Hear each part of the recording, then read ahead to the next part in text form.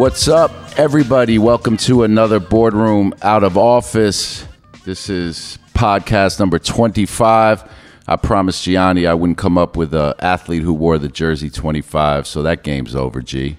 Man, I'm glad because I don't have one. I don't have one either, bro. And I didn't even have one when we were at 23. Like, I was just failing. So, new game, new vibe. And this podcast this week is a whole new vibe in itself. First of all, we got someone from the family. We got Eddie from the Etceteras. What's up, my brother? What's going on, guys? Happy to talk to you guys always. Eddie's our podcast brother. Yeah, Eddie is, for those who don't know, but I bet anyone listening to my show knows, probably just KD fans that were like, let me listen to his manager's show. So you know Eddie is KD's co-host and friend. And another friend is with us today, my friend, Gianni. You know I'm obsessed with the trading card world, but I'm like newly in love. I'm like in honeymoon stage where our guest has been in this since he was 8-9 years old. He'll tell us. But Eddie, you know how we got this Boardroom Breakers vertical. Well, our guest, Jason Koontz, who's coming up in a second, has his own show. I'm sure you've seen the Koontz Report. And not only are we getting him on the pod, but he is recording the pod today. I geeked out a bit, bro. I'm not going to lie. He is on the set of the Koontz Report, so we might hear some crazy echo or something because the Koontz Report set is actually his gym, but I'll let him tell us about it. So without further ado, Eddie, Gianni, and all of our listeners, please welcome Jason Koontz, entrepreneur, media mogul, I'll say it, fuck it, media mogul, and trading card impresario, Jason Koontz. What's up, my man? How are you? What's up, guys? I appreciate you having me on. Excited to be with you. So you know this is a special pod, bro. Like, we got Eddie on the pod with us. I heard. Yeah, Eddie seems like he's a legend. So I'm excited to answer some questions from the legend himself. He actually on Twitter he goes by Banksy Gonzalez. He's a fucking star, a magnet for controversy. I got to tone it down, man. I don't want to get Kevin in trouble. I don't want to get you in trouble, Rich. No. I love it, man. I love it. The funny thing was I knew Eddie and I knew Banksy Gonzalez for like a year or two before I realized they were the same person. And that happened to me at my last job, and it was a thing one day. It's like, wait, that's you? And I'm like, oh, damn it. Am I going to get fired? Like, what's going on? But I made it through. Jason, can I call you Koontz? Like, is it cool if I refer to you as Koontz? Oh, my friends call me Koontz, so absolutely. All right, perfect. So are you heavy? I mean, I've been watching you now out, like, obviously with the show you're doing with us, but are you heavy on social media outside of the trading card world? Like, are you aware of what's going on in music and sports? Like, is it the Bible for you like it is for so many people of, like, our peers? Yeah, I mean, like, on social, I mean, I'm breathing sports cards 24/7. Like, this is all I've done since I was 8 years old. You know, like it's been a long journey, and like it didn't start off. You know, obviously, I'm in a pretty good spot right now with being at the higher end of some of the players in the card business. But I mean, this whole thing started off flipping 25-cent cards at card shows, and and like kind of developed in what it is today. But yeah, I mean, I'm on social and like what's going on with cards right now is crazy, man. Like I did not see this coming. Like I want to say I did, but it's fun. It's been a fun couple of years. It's wild because 20 years ago it was embarrassing. Like when someone's like, "Hey, what do you do for a living?" And I'm like, "Oh, I buy and sell baseball cards." And they're like, "That's cute, but like, what do you do for money?"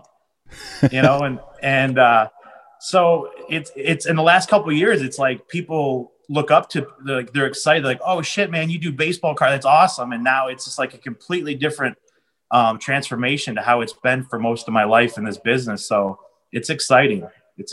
So do me a favor for all of us, set this stage, tell us exactly what it is you do. And then let's actually, talk about your kind of journey to this point? Because everybody in this business now is saying, like, I collected as a kid, it's crazy, but you really never stop. So, give us a little bit of what your business is now, and then, how it got to this point. And then I know Eddie and Gianni want to ask a lot of shit about this too, because they hear me so enmeshed in it, but it's hard to explain to people just how big this has gotten and how.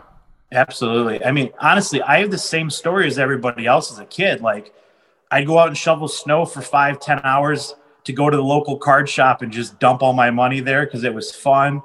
But right around the time all my friends were kind of starting to get into other stuff, like I found out about card shows.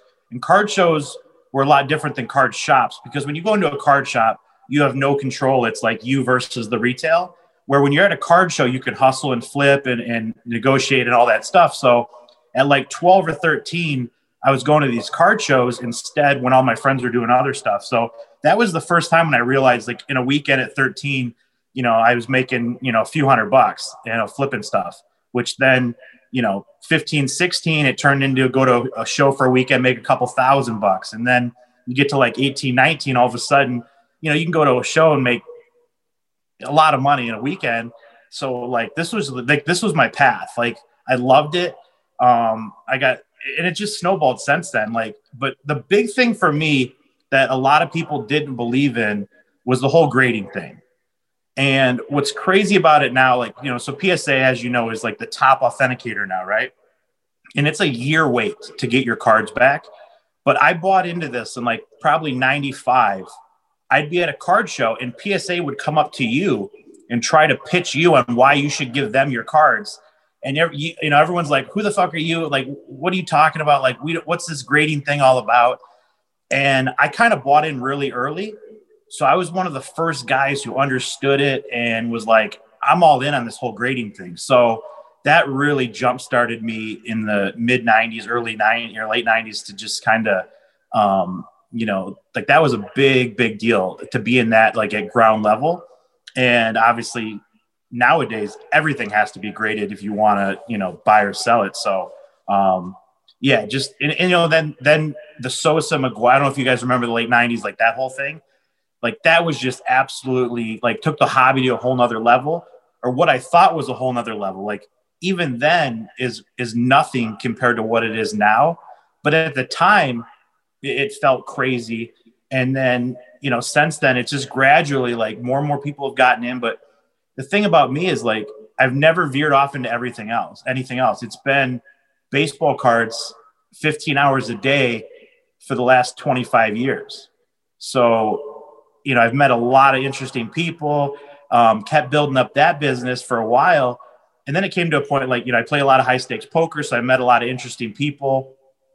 So besides doing the, the sports cards and whatnot, I was meeting some athletes, I was meeting, a lot of higher wealth net, some, wealthier individuals. And I started to meet some people, and I knew they're doing signings, they're doing they're doing, agent type shit.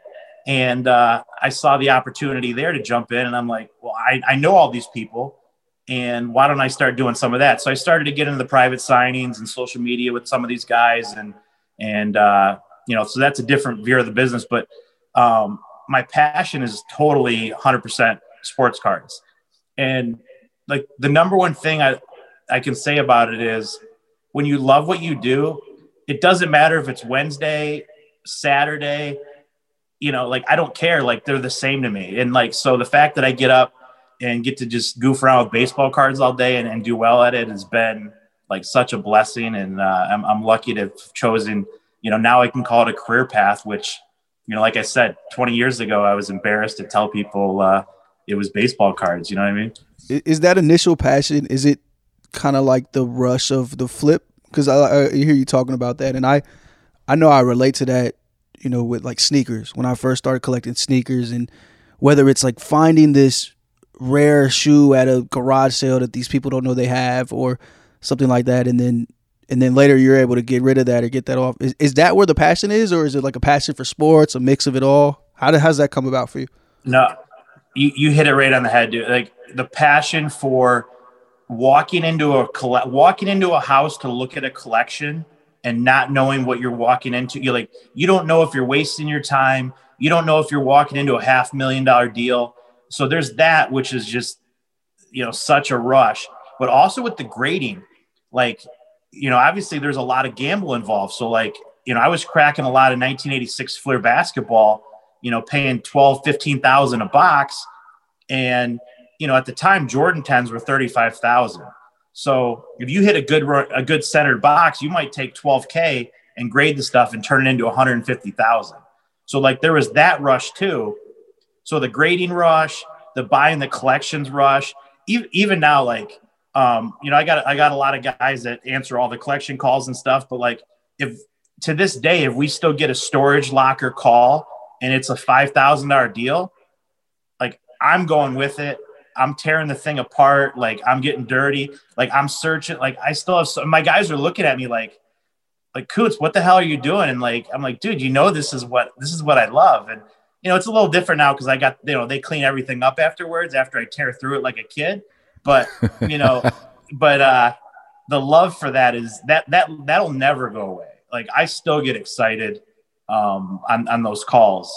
And, definitely like that. It's such a road. I mean, I'm getting goosebumps just thinking about some of the different, deals that I've had and, some of the, there's a lot of stuff that turns out to be nothing too, but it's like that. It's so much fun. I feel like you end up remembering not only the deals where you really strike gold, but the deals where like I had that and then didn't know I had that and gave it away for nothing. And damn, look at it. Like I those are the ones that stick with you too. It's like, man, I really should have held on to my guns there. So for reference, you're not just talking baseball cards when you say baseball cards, right? That's covering the basketball cards, which are like the hysteria now, football, everything, correct? So it's funny you say that because like, as far as myself invested right now, I mean, I'm probably 80% basketball cards, but it's just like the generic term. Like I don't say sports cards. You just say baseball cards when really you mean baseball, football, even soccer now, tennis, everything. But like, yeah, everything just gets looped in under the one term, but it should probably honestly switch to basketball cards because that's kind of the craze right now. Yeah. It's funny. When I was talking to you the first time and you were telling me a little bit about, the first time we met, you were telling me a little bit about like the arc of your career. And you got to the point you had just got to. You were talking about McGwire and Sosa. And then all of a sudden you stopped and you went into something else. And I started thinking to myself, there must have been this period that even though you held on to cards and you were someone that stayed with the hobby, in order to really grow your business and make money and continue to collect, you probably had to go and generate other forms of income during that kind of low period. And you were a heavy daily fantasy player. You were, as you said, a high stakes poker player. That must go to like Eddie's point a bit about the rush and kind of the not quick money, but that adrenaline of flipping something and being in the moment and winning it. Was staying in the business a competitive thing for you? Like, I'm not going away from this, so I'm going to go and do fantasy and I'm going to gamble, anything to keep this passion going? Yeah, I mean, like I'm an adrenaline junkie, and obviously, like the more at risk, the better. The more exciting it is. Like fantasy, early on, like I got really lucky with fantasy because I was like just spewing money the first year. And it turns out one of the top fantasy players in the world is also a card guy who I know. And at the 2012 National, he ran into me and he's like, dude, what are you doing? You're just pissing away money. So he took me under his wing in fantasy and like kind of explained to me, the way of thinking of it. It's 99% of people in fantasy are losing players. So after working that out, it ended up turning into like a pretty successful side thing. And, it's a lot of fun, but the money's great. But just like in cards, fantasy, poker, like you want to win, like you want to be number one. I think that's just as important to me as, making the money, or even more important now. Like, I've done pretty well. So, being at the top of the game is exciting. Winning fantasy tournaments, winning poker tournaments, like, the rush is definitely the win and being at the top of the game. But yeah. And going back to, kind of the path, like after the McGwire craze, in early, like maybe 2003, 2004, I get this crazy idea. I'm 23 years old. I've made a ton of money in cards. I think it's cool. I'm like, you know what? I want to say I'm retired. Like that sounds like the really cool thing to do. So I sell everything. I sell all my inventory for like over 8 figures. Okay. And after 2 or 3 months, Wait, over 8 figures, you said? over 8 figures. Yeah. In 2003, so 2003, everything you had collected, you just sold it for 8 figures and you were done. Yeah. Which card was the most valuable at that point?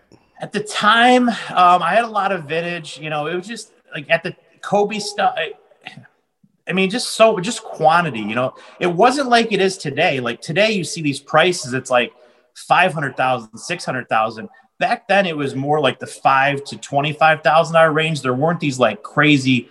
Like I said, a Jordan 10 was 35,000. Now it's 250,000.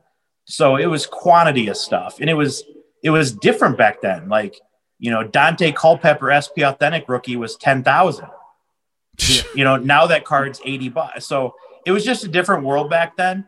So yeah, like I don't know, just probably young and being dumb, and you know, I don't know. I thought it'd be cool to say I'm retired. So obviously, after 3 months, I'm bored out of my mind. And then I get the idea, hey, Florida real estate's hot. So let's just take all this money and roll it into Florida real estate in 05, 06. And I end up losing 150% of my net worth. So I go in the hole. So I'm sitting there with like no bankroll, no nothing. And it took me a couple of years, but like I went back to what got me there and just started, you know, got a 1-bedroom apartment. The living room was my office. And I didn't talk to anybody for like 2 years, like no girl, no nothing, just grinded 18 hours a day. And I remember the day when I was officially broke again at $0 and like didn't owe any money, somewhere in like 09. And it was like the world was off my shoulders. And, you know, then it just snowballed back up again like it did. But the difference was I had all my connections this time. So the second time around, it was a little bit easier, but I look back and it was the most stressful point of my life. And now I'm realizing that was the greatest thing that's ever happened to me. So it's kind of crazy. So like when you're in a really bad spot, things will get better. And, you know, like I was in such a bad spot, and look back, like I said, I'm so glad it happened, because it makes everything put, you know, in perspective now. What's the process of liquidating like that? Like how many cards are we talking? Like what'd you have to do back then to do that, to even go through that? So, I mean, back then it was mostly eBay like it is today. There's a few auction houses, but like, I mean, I had all the good stuff, so it wasn't hard to sell. But I mean, you're talking, you know, it was a lot of shit. I mean, it was a 3,500 square foot office space of just like racks of stuff, but it was quantity. Like, you know, like Tiger Woods, his Upper Deck card, you know, I can tell the story of when I cracked 7,000 cases, but like at one point I had 50,000 of those in stock. Let me ask you a question. So then eBay just like press send and you checked your email and you had like a wire for 8 figures? No, I mean, it was a course of like, right. I say, I mean, over a course of like a couple months, you sell it, you know, I was in full liquidation mode. Like, I don't know what it was, dude. I was just like checked out. Wait, hold on. So you had 50,000 of the same Tiger Woods card? The 01 Upper Deck. Yeah, we cracked. So I had like 7 or 8 of my high school friends at my house cracking 24-hour shifts. So we cracked 7,000 cases because it was just math, right? The cases were 175, and it just turned out to like, you know, you get so many PSA 10s, and it just like, so rather than do 10 of these, I was like, let's do as many as we can. So it ended up being like a little over 7,000 cases of the 01 Upper Deck Golf. And Tiger, I mean, you remember how hot Tiger was. Like that stuff was like gold. Hold on. So wait. So when you're in that position and you have all of the Tiger Woods cards, that means you pretty much set the price of what that Tiger Woods card is worth, because you can guess you have the majority of them. I did set the market. You know, I wouldn't. You know, I was wholesaling some to people. But I said, listen, like, this is what these things are worth. If you start undercutting, me, like, I'm not going to sell you anymore. But I mean, you'd be surprised. Like, I mean, there's a few guys that could absorb the market like that. Jordan, Brady, at the time, Tiger. But yeah, if it was like an offsuit guy, like, there's no way the market could eat that up. But like, we forget how hot Tiger was. I mean, the guy was, at Jordan level. So I was using this Tiger example as a way of understanding the value within the industry. You know what I mean? Yeah, like that's, there's a lot. I mean, there's a lot of those out there. Like, that's something now. And I see people, I think the Tiger Upper Deck 10s are over $1,000 right now. And like, that's crazy to me because there's so many of them out there. Like, I'm visualizing how many I had. Like, we were cracking them in my basement. And I wish I had an iPhone at the time. We had wrappers you could swim through. Like, the wrappers were 4 feet off the ground. The entire basement, you couldn't move around. Like, it was special, man. Like, it was one of the moments that I wish I would have taken pictures, but I didn't even think about it at the time. If I would have had an iPhone and like there would be crazy videos and shit, like it'd be fun. So when you started collecting again, right? I can't believe you sold your entire collection, but not that I can't believe you sold it. Like, everybody from that generation sold it, but everybody got nothing back. Like, you sold it and that was your life's passion. But so you're rebuilding. It took you a while, and the reality is, not till the pandemic did it really come to the heights it's at now. So you clearly believed in it long, right? And also, it became something that I think, as like you were building up your fantasy earnings and your poker earnings, were you collecting again like, all right, cool, this is something I love? Or did you really hold long, like you believed in the business of this? Because the business of it now, I'm learning week by week, is staggering. I mean, it's funny because it's getting this incredible hype, but it's happening like at the same exact time as Bitcoin becoming completely mainstream. So it's like a little bit secondary, but in some ways, like, it has the same volatility and in speed of growth. So did you believe in this as a business, or did you just say, like, you know what, I sold my whole collection. Let me I'm doing everything now? Because you made real money playing poker. I got to hear these stories later too. Yeah. I mean, so I didn't believe in it until I bought a lot of stuff, but I was always a flipper. Like, I was buying deals, I was selling deals. It wasn't until probably 2015 that I realized I really think this is going to last a while, and stuff is still really cheap. So 2015, 2016, I started hoarding stuff. And obviously COVID actually sped up. I think it actually sped up about 2 or 3 years where it actually hurt us in a way of, like, anybody who wanted to hoard product, because it just gave us less of a window to buy. But I still think prices are obviously crazier now than they were a year or two ago, but it's still so early. And the reason I say that is like, this is all supply and demand 101. And there hasn't been a lot of real buyers in our hobby. Like, it's maybe been 20,000 real buyers over the past. When I say a real buyer, I mean somebody that's willing to go to a national and spend, $5,000-$10,000 on baseball cards. And I think that number is going to go, it's already gone up. Like, it's probably gone 20,000 to 100,000. But what happens when that number goes to 1 million, 2 million, 3 million, and all 3 million people want to own a Jordan rookie, or all 3 million people want to own a LeBron Chrome 10 or a Durant Chrome 10. And most of these collectors are sickos. Like, they don't want one, they want 5, 10, 50. So like, people see the pop reports on stuff and they get a little worried, but they're not really thinking.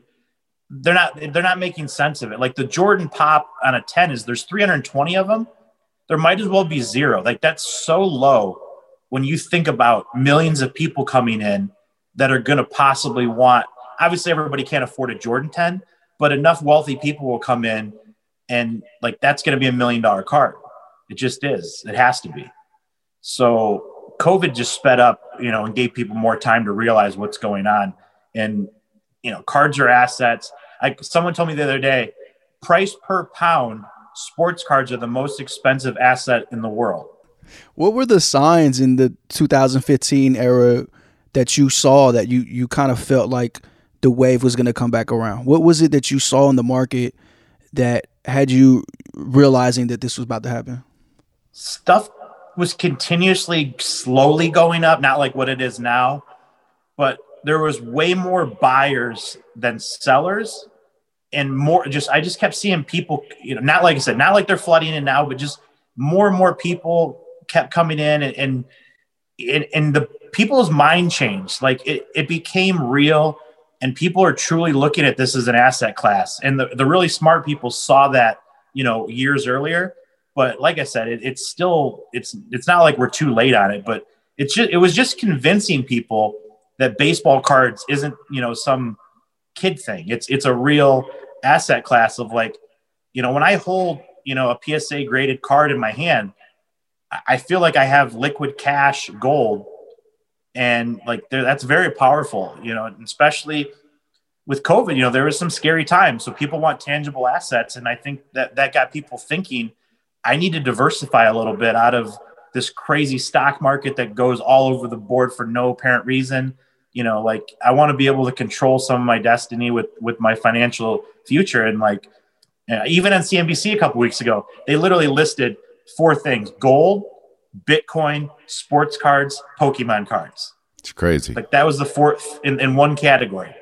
So when you got sports cards being listed in the same category as gold, you got to take it serious. Yeah. So that's kind of where we're at right now. You know what, Eddie, I would say too, and I obviously didn't have any idea this was going to happen in 2015, but looking back at it, I think that's when the star power of NBA players truly transcended. And I remember, because we've been in business with Panini for 10, 11 years, but right around that time, I saw just the different variations of product they were putting into the market, the demand on the signature cards, how Panini was looking at the rollout of it.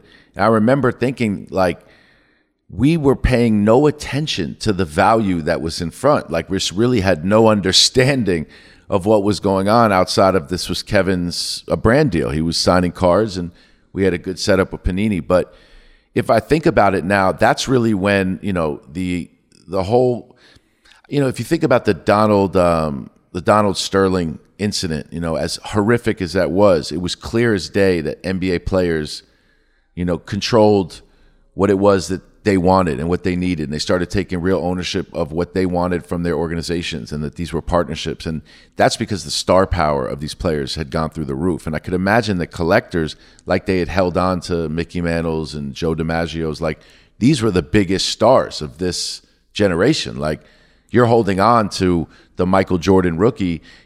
You're looking at it. It's LeBron James, it's Kobe Bryant, it's Kevin Durant. And I think that really elevated it a lot. And then the NBA, obviously being a partner of Panini, and you started seeing how they intertwined a bit with what the NBA was doing.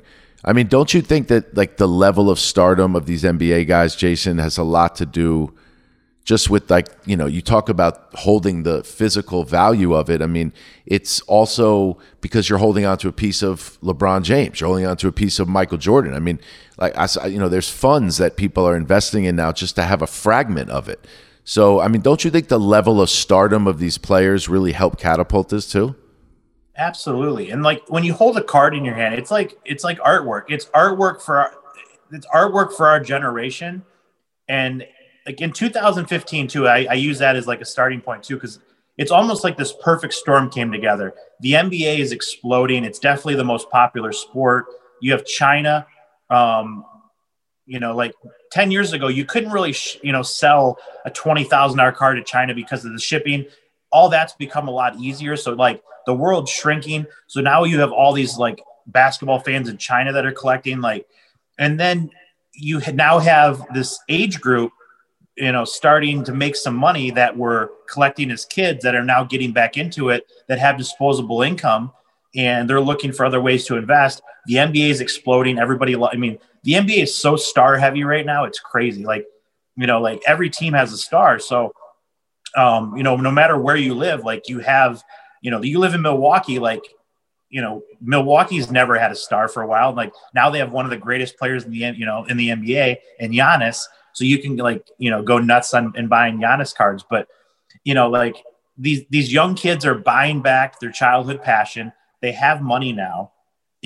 Nobody gives a shit about coins or stamps anymore. it's sports cards is like at the top of the list. Do you know, I always ask that, like, do you know anybody that collects coins or stamps anymore? They're all dead. Yeah, exactly. So the coin and stamp collectors are dying off, and baseball card, Pokemon, all this, they're all getting older. They're starting to dump money into this. Like, that's what I'm saying. It's just a generational shift. Like the culture that comes with it. I mean, the future is just, I'm excited. It's so early.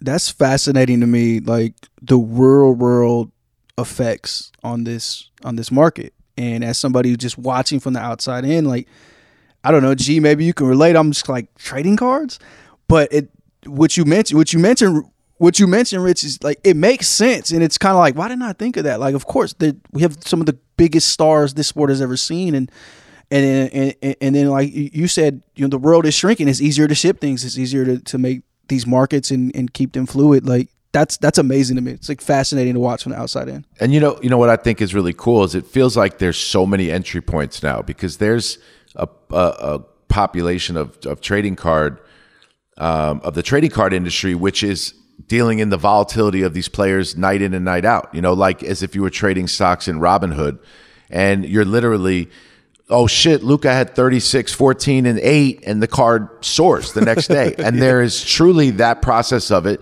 Then there's people that are coming into the business now from the private equity space that are saying, you know what? Oh shit, I could just buy in at the top, right? Then there's the people, at least from what I've seen, like you, Jason, that check every box. You built your collection, you have the pedigree, you have the business know-how, you built the foundation, and then people like you are soaring in this. But it must be also odd for a lot of you guys to see like 16-year-old kids and 20-year-old kids and celebrities popping up doing live breaks and making all this fast money. Like you said, the pandemic sped it up. It's like the industry almost had to brace itself for some of it, and now it's a gold rush of sorts. Don't you sometimes have to get a bit annoyed by people like myself that are just jumping into the industry right now? No, it's good. We welcome everybody, but like talking about the box breaking and all this stuff, like we haven't even hit on like the key, one of the biggest keys to all this stuff, and it's gambling.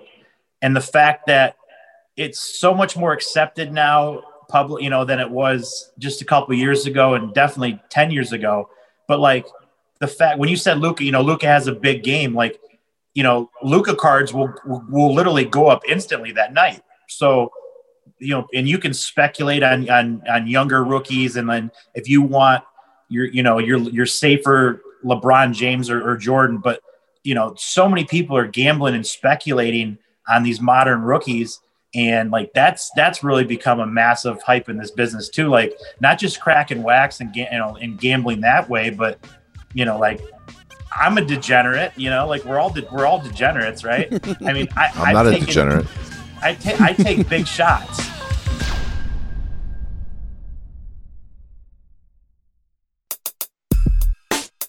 I want to hear about the gambling Jason Koontz a bit too, man, because I bet you, tell us some crazy or the most crazy poker story or like your biggest winning ever. Tell us a good story. Don't tell us some shit you got wiped out in or something. So one of the better stories is the Bahamas 2 years ago. There was a $25,000 tournament, poker tournament. I end up winning 1.3 million. And then I went to party on a boat.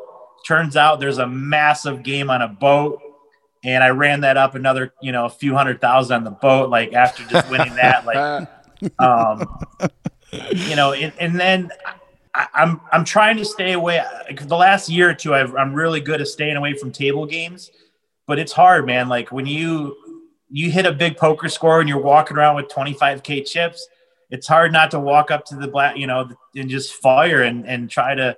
So, but in sport, I mean, even sports betting, like, every Super Bowl, like I'm pretty heavy. Like I hit the Eagles. I put 240 on the Eagles a couple of years ago, money line. I went to the game and like, that makes it a little more exciting, but 240,000 on money line. Yeah. What was it paying? It was a plus 215 or something. But I have so many crazy bets. Like every year Yeah, I mean, I'm gonna go six figures on the Super Bowl just for fun. But I used to be a degenerate sport, but I'm married with 4 kids now. I got to be a little more conservative. So in my 20s, I just fired like a sicko. I'm definitely more like pick my spots and try to be, make smart moves rather than just bet every game on the board and do it for fun. But and like I said, that same thing with I'm trying to poker, fantasy, like that gets the rush out of me where I don't need to go and sit at a table and fire and try to, get lucky against the casino where you're basically drawing dead long term. So, the Atlantis was a good trip. Any big DFS hits? DFS daily fantasy. I have the worst fantasy beat in history. The 2000, there's $100,000 buy-in baseball. I think it was 2014. It's for FanDuel. I'm winning the $1 million. Nobody can catch me. They're writing out the check, end zone, my username for $1 million. And then the game, it was Colorado Cincy, a water main breaks outside the stadium. So they need to pull everybody out of the stadium because the bathrooms weren't working. So they took all the players that I had in that game and reset the scores to 0. So I went from first place to 17th place. And they said they needed to treat it as like a weather. So literally, like everyone's coming up to me, congratulating me on the $1 million. I'm geeked up. I'm in Vegas. We're celebrating. So $1 million went down to 35,000 in like 20 minutes. Yeah, man. Like, dude, writing the check out, writing the big cute check that they hand you. Yeah. And the old water main excuse, bro. Yeah. I mean, I think I would bet a lot of money that it wasn't an accident. Let's put it that way. It was the casino. Yeah, with that kind of money on board, I'm thinking someone went in and busted one of those water breaks. So that's just the gambler talking, bro. Nobody busted the water main in a fantasy. So how long have you been married? Because a gambler, fantasy playing, poker playing, card collecting, like you need a ride or die. Like you need. Yeah, that's quite a life. Yeah. Dude, my wife's a G. I've been married since 2012. And this woman, she says she doesn't want to know the number until the end because she can't handle the ups and downs. But she's cool. Like, I mean, she is like when I go to Vegas, if I tell her, I'm like, listen, babe, I lost $500,000. She'd look at me and she's like, did you do a bunch of hookers and blow? And I'm like, no. She's like, we're good. We're good. Oh my God. That's her. Coach, I still got some basic questions because I'm really new to this trading card space. So wait, Gianni, let's pause on grading 1 second. I just have to say one thing about what this man just said, right?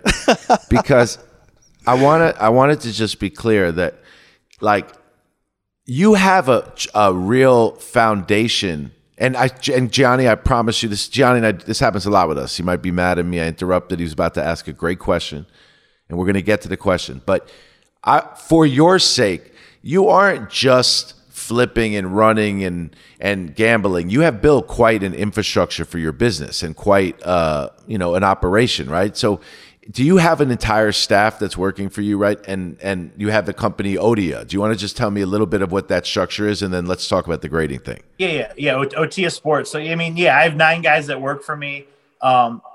Everything now, there's total structure. Like, so whether it's fantasy, whatever I'm doing, I may have said I take a massive loss. I mean, obviously, over the past 10 years, it's a massive upswing, but like in anything, there's a roller coaster. Like, you need to understand, especially in gambling, like there's going to be highs and lows, and you just need to be able to weather the storm and not get, don't press when you're down, and like just take breaks and chill and reset your mind and all that stuff. So, like it's not like, but like, it doesn't affect me anymore. Like, I have zero emotions when it comes to that stuff. Like playing high stakes poker, I mean, there's certain threshold that will get me, but like, if I win or lose, a couple $100,000 in a night, like it's emotionless. Like it has to be, you can't let your emotions get involved. And, just know that when you make the right decisions, sometimes they're going to work out. And in the long run, if you make enough right decisions versus, bad decisions, you're going to come out ahead. It's definitely a long-term play. But yeah, I mean, as far as the business goes, it's basically, fantasy, poker, trading cards, private signings, public signings, social media for athletes, and celebrities and stuff like that.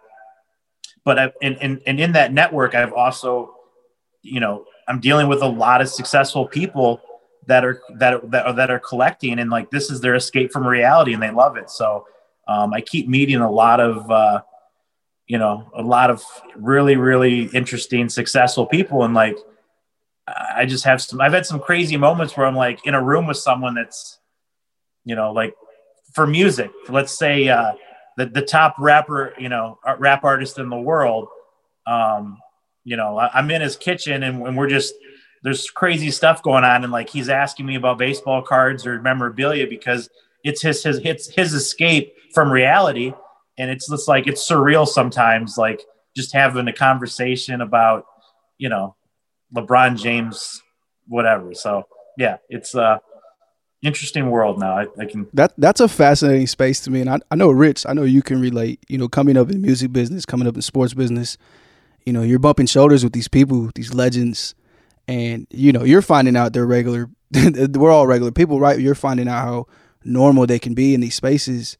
But that must have been hard to navigate, like for both of you. I find myself doing that. Not necessarily hard, but it's just an awkward space, or it can be. That must be surreal for a while, right?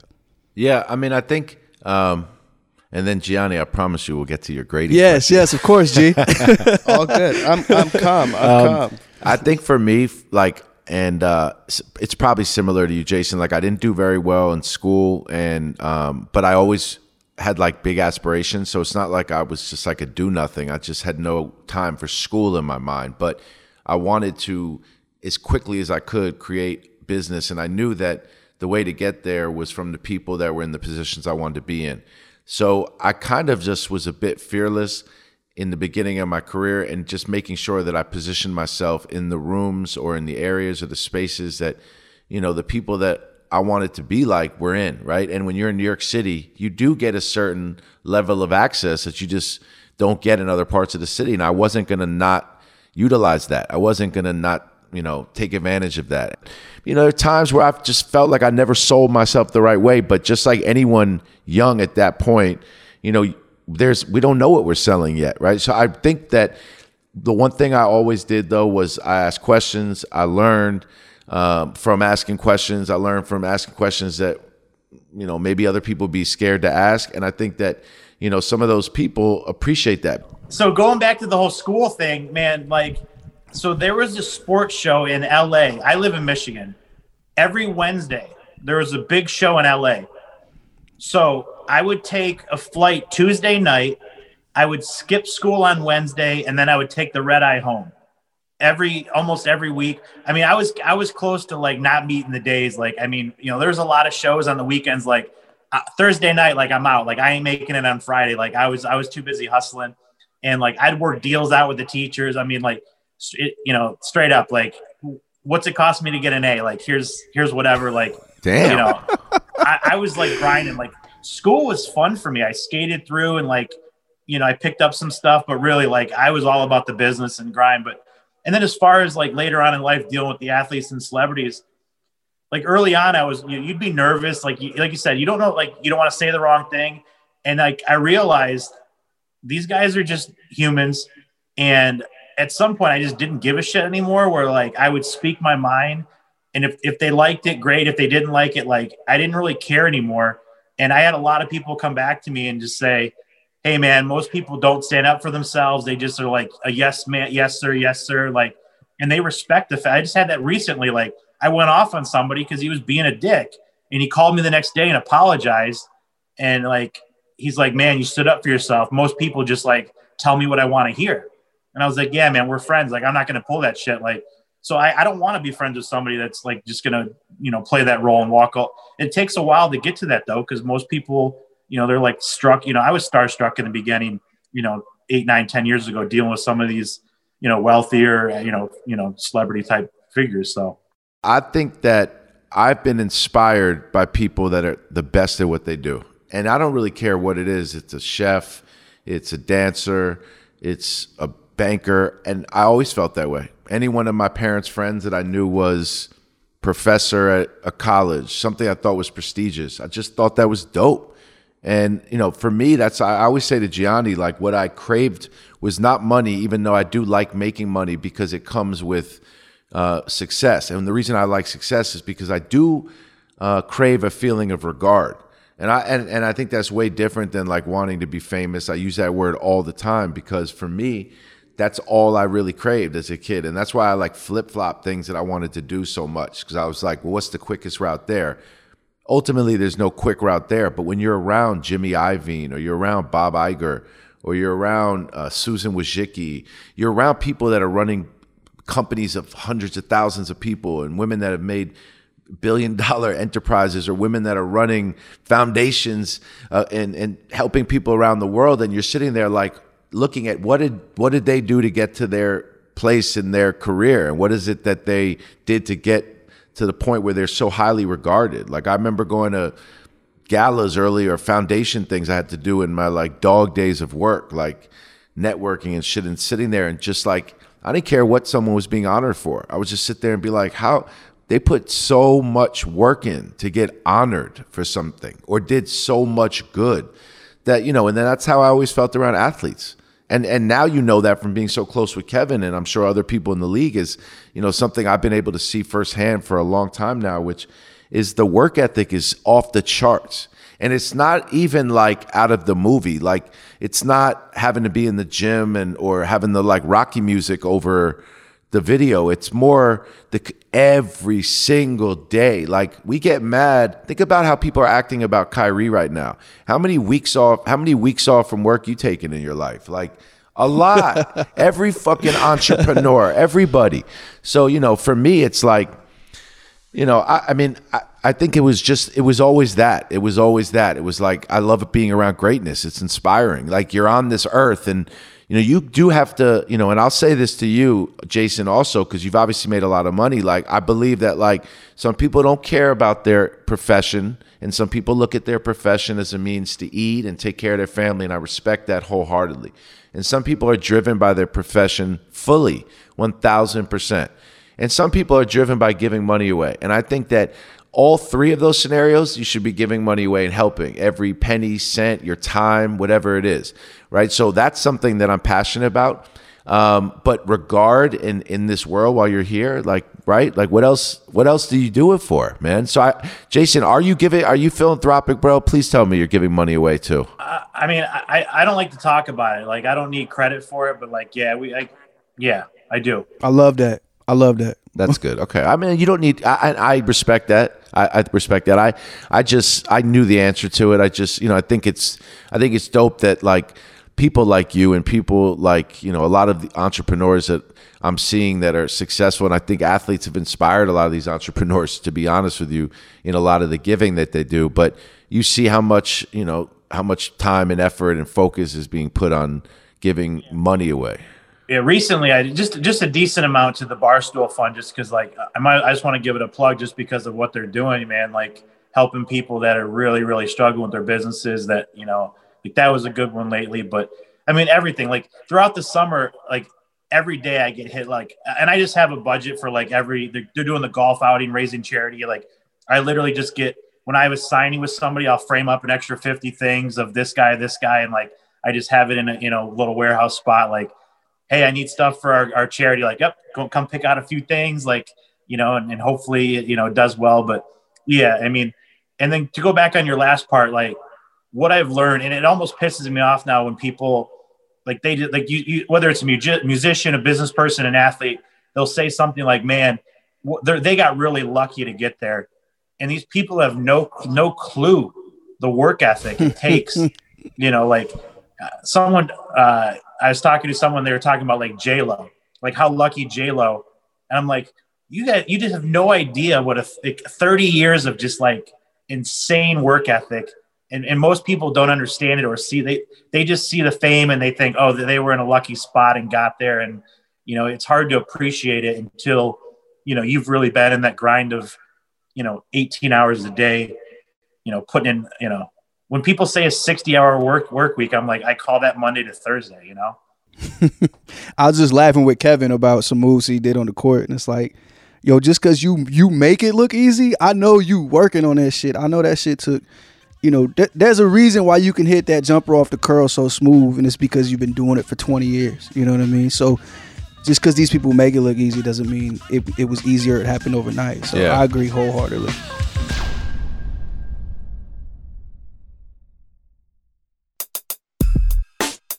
Gianni, I mean, the whole world wants to know the grading question, man. I mean, it's just a basic question, but is a card's grade dependent upon the condition it's in? Yeah, 100%. Yeah, like that. Yeah. So the main company, PSA, they grade stuff on a 1 to 10 scale, and it's all, centering, corners, print. A lot of people think that if you pull a card right out of a pack that it's automatically a 10. And that's just not the case. Like, the thing can get dinged, centering, print, especially the older you get. Like, you could open a brand new pack of 86 Fleer basketball and the Jordan rookie might be a 5 or a 6.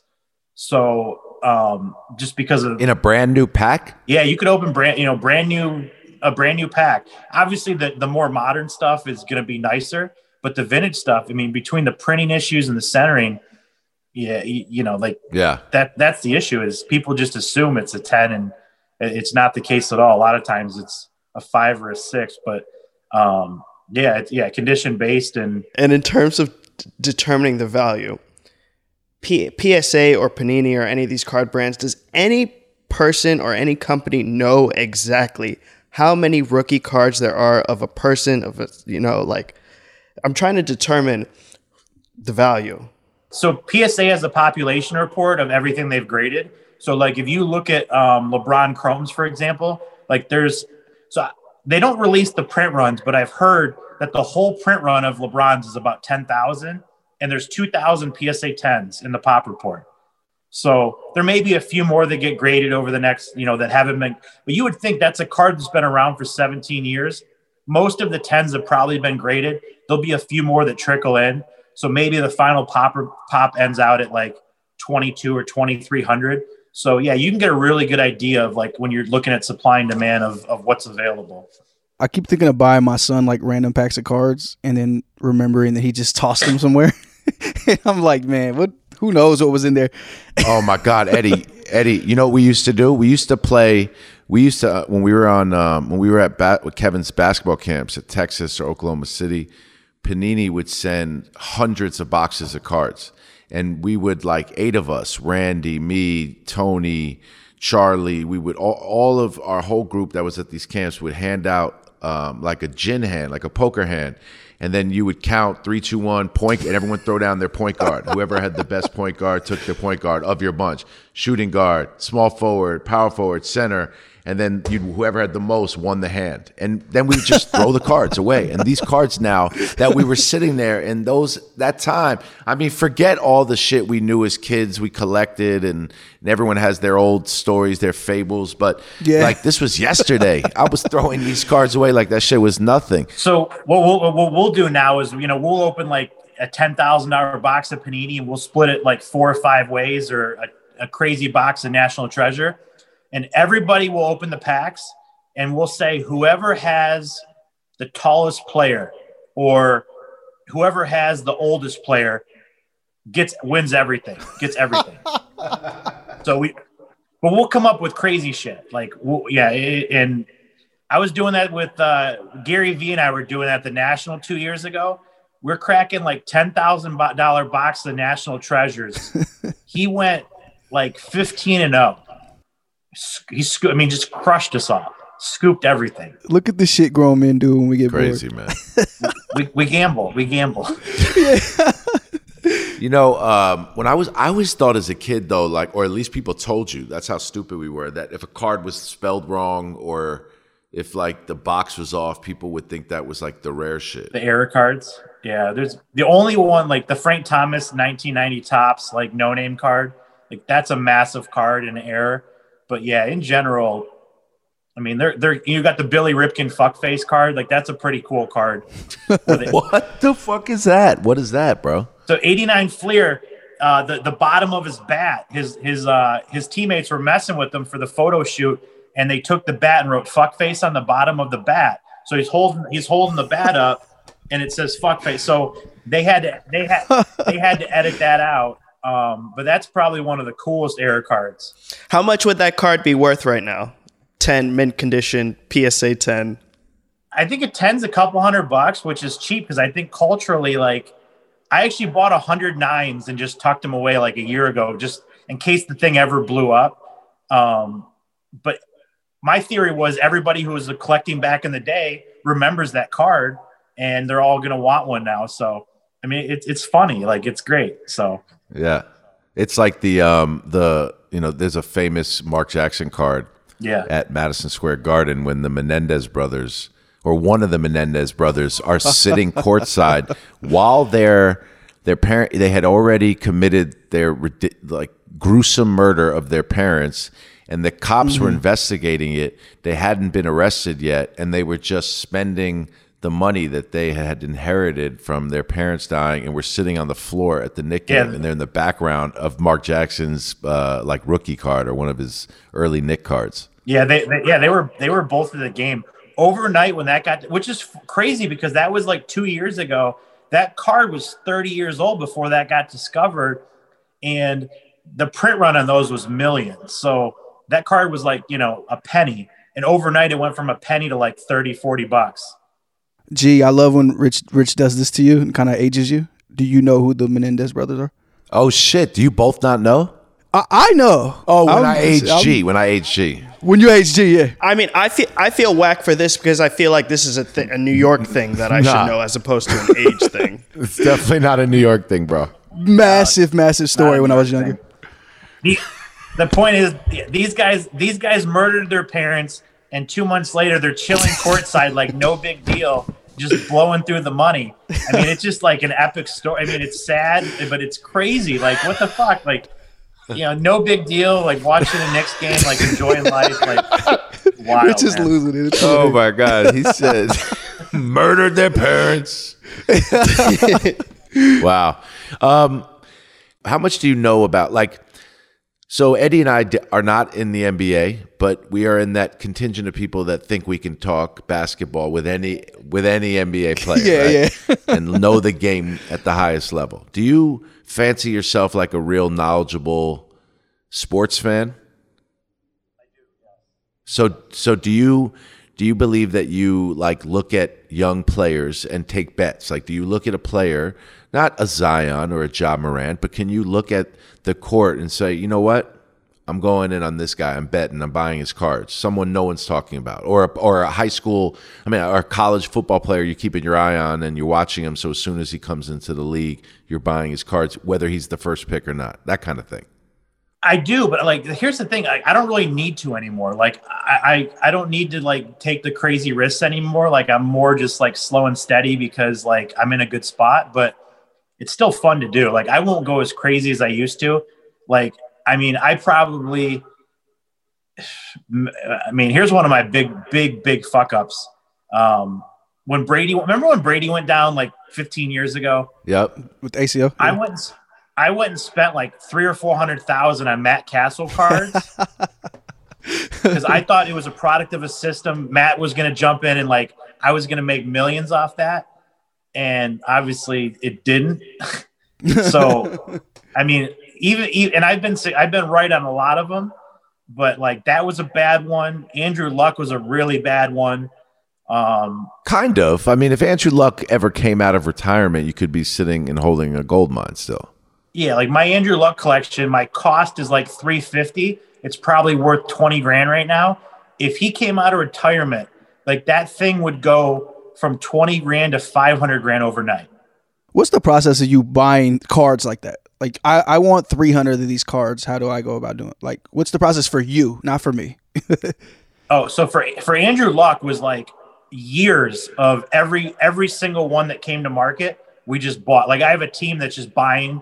Like we have certain stuff that we're buying, and like when we want to accumulate, we just go crazy. Like we buy every one. We just, you know, we're at shows. We just box up every single one, whether I'm paying below market. If I have to pay a little bit above market and I can buy quantity and save some time, like I just don't care, because if the player hits, it doesn't matter. Like if you're buying a guy for $100 and you pay 110, 120, and like it ultimately the goal is for it to go to 1,000 or 2,000, like it's irrelevant whether you paid 100 or 120. Like, so that's my thought process. Like I'm always willing to, you know, just go for it and really try to, you know, to clobber it. So, and we're talking online at shows, StockX, wherever you can get them. It's like, yo, everything. I need stock of this. Can you guys get it together?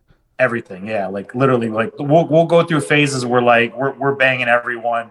And the other thing is, you know, when you're buying everyone, you're pushing the market too. Right. So yeah. You know, so yeah, but yeah, I like Luka. I like Luka early on. Like Luka, I remember buying Luka Prisms for, you know, $30. What does Prism mean? So Prism's the brand. Panini Prism, like that's kind of like a staple rookie. So that card's 1,800 right now. Oh shit! From 30 to 1,800. It was $30 2 years ago. Oh my goodness! So there's like certain brands that have license with certain leagues. G. So like Panini has the license with the NBA. So within that, they'll make a Prism set. They'll have signatures. They'll have different. You know, Panini got smart when we were kids. When Jason and I were in the 80s and 90s collecting cards, trading card companies, like he said, were just like oversaturating the market, just putting it out for no reason. And kids are buying them, selling them, throwing them away. And then we thought these like sets we held on to had value, but they don't. So now these companies have been hip to it. And I'm sure like, did you see that shift? Like when did at least the card companies get hip? Because I'm actually thinking about it now as I'm telling that to G, because it got mainstream now, but the Paninis of the world, these card companies stopped overprinting this shit and started getting a bit more strategic in it. When, like 10 years ago, kind of? Yeah, they learned their lesson, and you know, when they started doing numbered cards, like that changed everything, because there was a finite amount. You know, they would have, whether the card was numbered, you know, serial numbered 1 of 100, 2 of 100, 3 of 100. You know, like there's not millions of them out there. But yeah, they killed it. Like in the late 80s, they would literally, there's millions, like Griffey, Donruss, Griffey, like there's millions of them around. Everybody has the shit. So yeah, like they know exactly what they did wrong. And just, you know, talking with them now, they're totally aware of it. Like they know that to keep this thing afloat, like they need to control the supply. So they're not going to just do some crazy release and pump out millions of a product. Like I think they come up with a set, you know, they were reprinting too, like up, you know, 89 upper deck, like the Griffey cards, like they were still printing those in past 89. So yeah, I mean, if you know, in 95, if you were going to pay the right money for 1,000 count of Griffey upper decks, like you could get a fresh print run, which is pretty fraudulent, pretty shady and all that above. But so they've learned from those mistakes. They're definitely aware of the supply. So yeah, they print a finite amount of it and then they move on. Like that's it. All right. Well, listen, man, I like to figure out how sports has impacted so many different business and so many different walks of life. And, you know, I think the cool thing about a Boardroom Brand and this pod Out of Office and is like every conversation we keep rooted in sports in some way, and you see the impact it has. And even this, you know, trading cards came from, you know, obviously your love of business and the rush of it, but all of that also probably came from your like first love, which was sports, and the rush you got from that. And I think it's incredible that you stuck with it, that you were able to go through that like peak and valley, which, you know, is a seamless, I mean, which is a consistent quality in almost every entrepreneur and successful businessman, businesswoman, athlete we've spoke to. Obviously you're going to have that dip, and I think it's incredible, and it's you deserve now to really like benefit from this craze because you stuck with this industry. And I'm excited about the show we're working on, the Kuntz Report on the Boardroom Breakers. Obviously, Eddie, I'm excited you joined Out of Office. I'm Jason. I appreciate you being like almost like the first guest of this new version of the Out of Office, where Eddie jumps in and brings the et cetera's flavor to our conversation. So I appreciate you joining us, man. We got a lot of business to continue to do together. Give your wife a hug, because she's a real one, like we said, for sticking with you, bro. OD, man. Shout out to her. Shout out to her. And I'm glad I got to see the set of the Kuntz Report, man. So let's catch up soon. Stay safe and healthy. And I think it's amazing the journey you've taken. So I'm looking forward to being a part of this next chapter, man. So absolutely, man. I appreciate you having me on very much. So. All right, bro. Speak to you soon, Eddie. My guys, have a good one, guys. Bye, guys. Later, bro. Later, Peace. fellas.